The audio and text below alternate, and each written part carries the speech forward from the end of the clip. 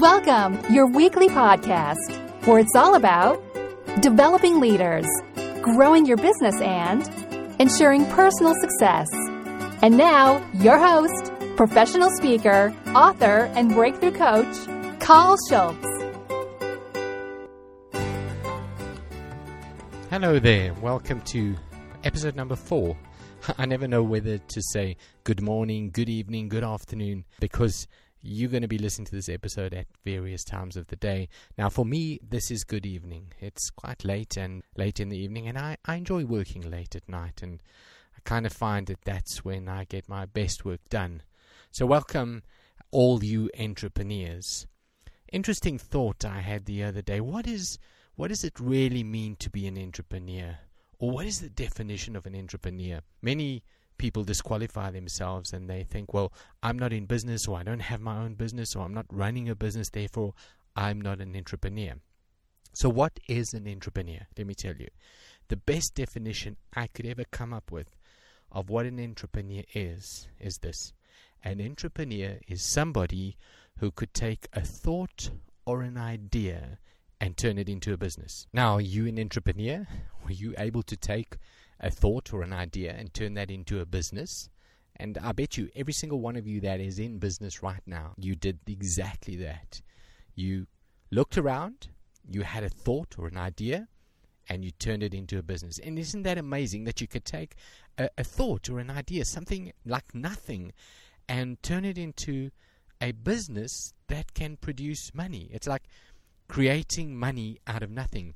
I remember my parents always used to say to me, money doesn't grow on trees. In actual fact, it does. It grows on the trees in your mind, the branches in your mind, and the thoughts in your mind.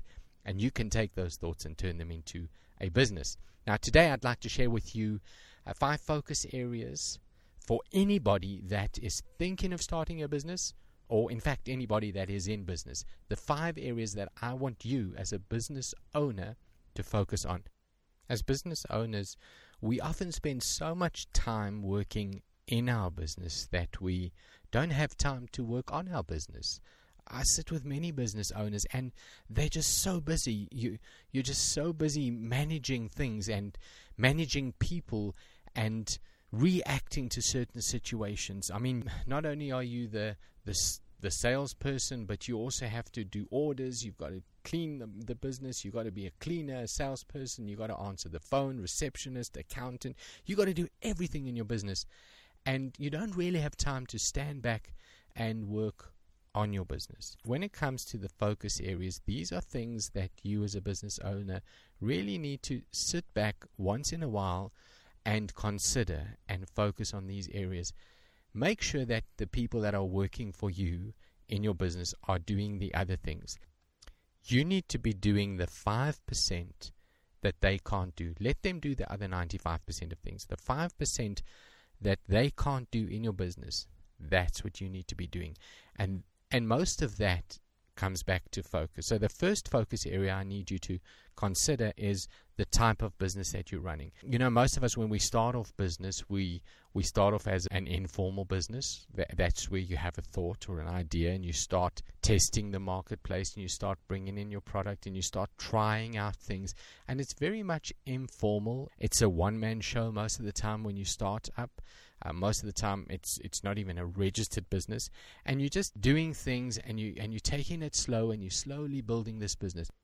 Now, as your business grows, these are things that you're going to have to consider. You might even want to list your company or take your company public, where you're going to sell shares on the stock exchange, and that way generate income to grow your business even further. Now, why is it important that you focus on this, on the type of business? Let me tell you, it's all about liability. It's all about who is liable for what in case things go wrong. Let's say you're running a one-man business, okay? You haven't registered your business. You are the business owner and you are the business. Let's say something goes wrong. Let's say you buy a product from your supplier and you supply that product to a customer, and the customer uses that product and something happens to them and the customer comes after you and they sue you. If your business is not registered and you're running as a one-man show, Total liability rests with you, the owner of the business. Okay, there's no separation from business and you. You are the business is you. You become liable for everything. You can be sued in your personal capacity. They can come take your house, your car, your furniture, your clothing. They can take everything from you. You really need to consider where the liability rests. If you register a company and your company is registered, liability rests with the company, the entity, and that removes the liability from yourself as the business owner. You need to look at the legal aspects and the different kinds of businesses, the different ways of registering your business, because all of these are different, and the liability is different depending on whether you're a director or shareholder or a partner in this business. So you need to focus on that, and really you need to take the time, read up, do a little bit of searching on the internet, and then go and speak to someone who's a professional who can give you the right kind of advice. So this is very, very, very important. So as your business grows and as you grow your business, consider that. I've seen so many guys who started off a small business, one-man show. They ran their business, and their business just grew and grew and grew and grew. But they didn't adapt. They didn't then later go and register. They didn't separate themselves from the business, and they ran into big trouble. There's also tax implications, and there's tax benefits in registering a business. So look into that. That's focus area number 1. Focus area number 2, your marketplace. You regularly need to spend time thinking about, analyzing, researching, looking into your marketplace. Where is your marketplace? What does your marketplace look like? Is your marketplace changing? Is the area that you're marketing your business in still the right area for your business, or has something changed in your business? I know that in one of my past businesses, I lost track of that. I wasn't constantly in touch with my marketplace, and my marketplace changed. The people changed. The needs of my customers in that area changed. Let me give you some advice. Do research around your marketplace at least once every 3 months.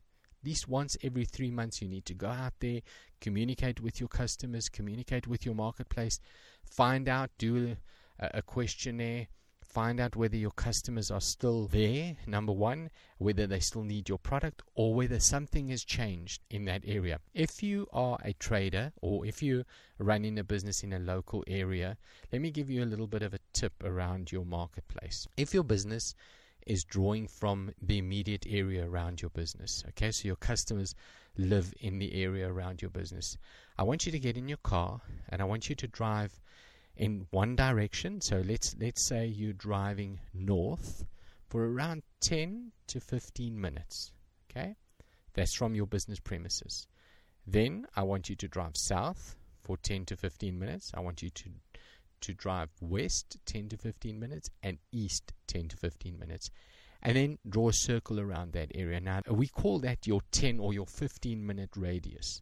That's where the majority of your customers are. And that's where you need to be focusing the majority of your marketing.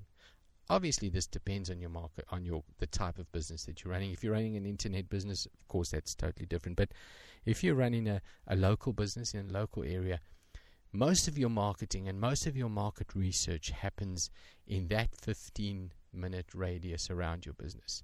And we tend to neglect that. We tend to not really focus on what's happening in our immediate area. So focus area number 2 is your marketplace. Focus area number 3, your business plan. What is your plan for your business? Now, I'm not talking about that big document that you take to a bank or a financial institute when you want to borrow money or when you're looking for funding. I'm talking about your plan for your business. The piece of paper, the one-pager that you've written out, that you constantly are looking at, where you say to yourself, what is my plan for my business? How big do I want to grow my business? What is my turnover going to be? What are the products that I'm going to be delivering? In other words, the what am I doing, where am I doing it, with whom am I doing it, and how am I going to do it?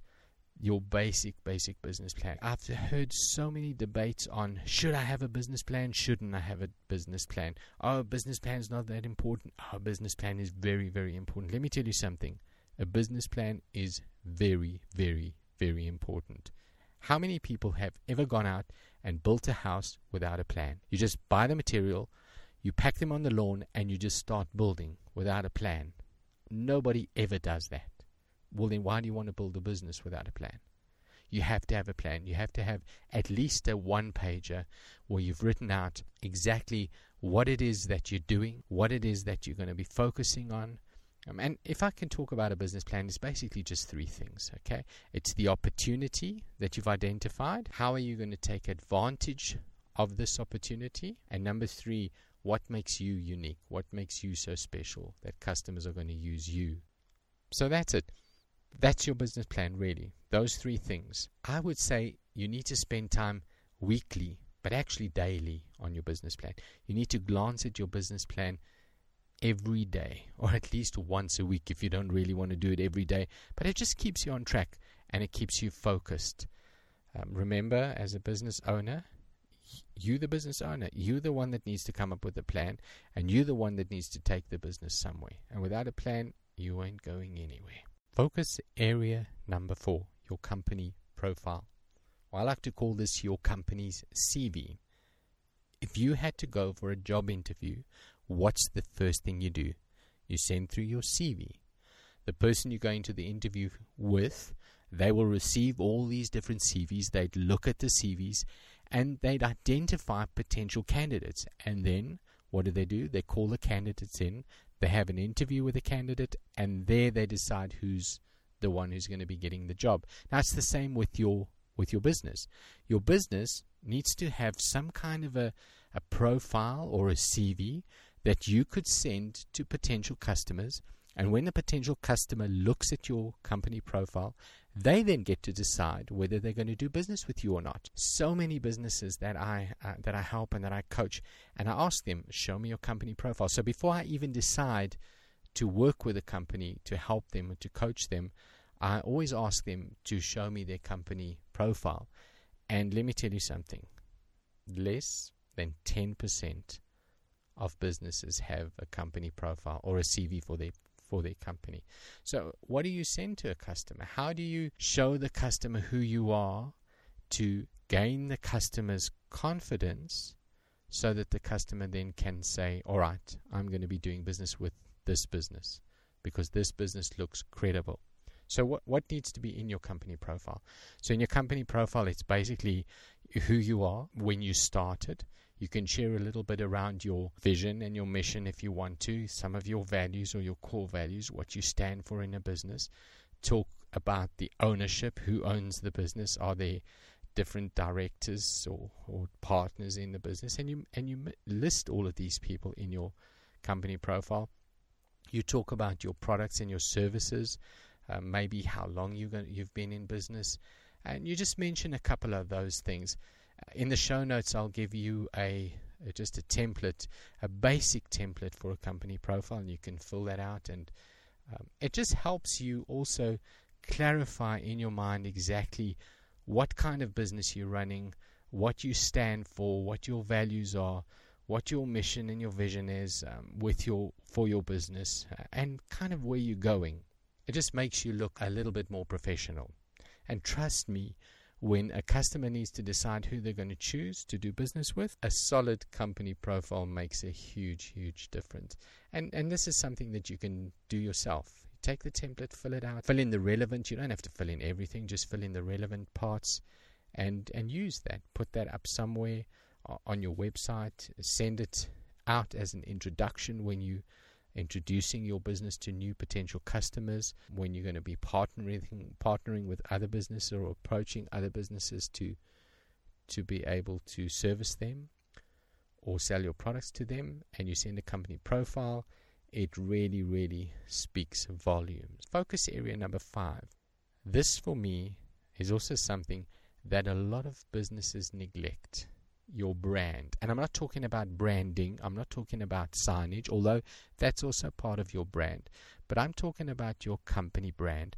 I'm talking about that identity that people associate with your business. So if I had to look at your business, what does your business stand for? What does the brand stand for? What does your brand speak to me? And your branding, does your logo, the colors, your signage, the shop front, your stationery, the people that are working for your business, you yourself, do you all kind of speak the same language? Are all of you representing the same brand, or is it mismatched? The brand looks credible when I look at your logo and your colors, but the people that are working for you, they don't look credible. They aren't neat. They don't look like they are associated to your brand. When you speak, do you speak as a brand ambassador? When people look at you, do they recognize a brand that is solid, that is credible, and that they want to do business with? There's one lesson I learned as a business owner very early on, and that is that even when I'm not in my business, people are watching me. So even when I'm walking around in the mall on a weekend, even when I'm posting messages on Facebook or on Twitter or on any kind of social media platform, if I'm at a sports function or at an event, people know me. People look at me and they recognize me as a business owner in the area. And I need to remember this.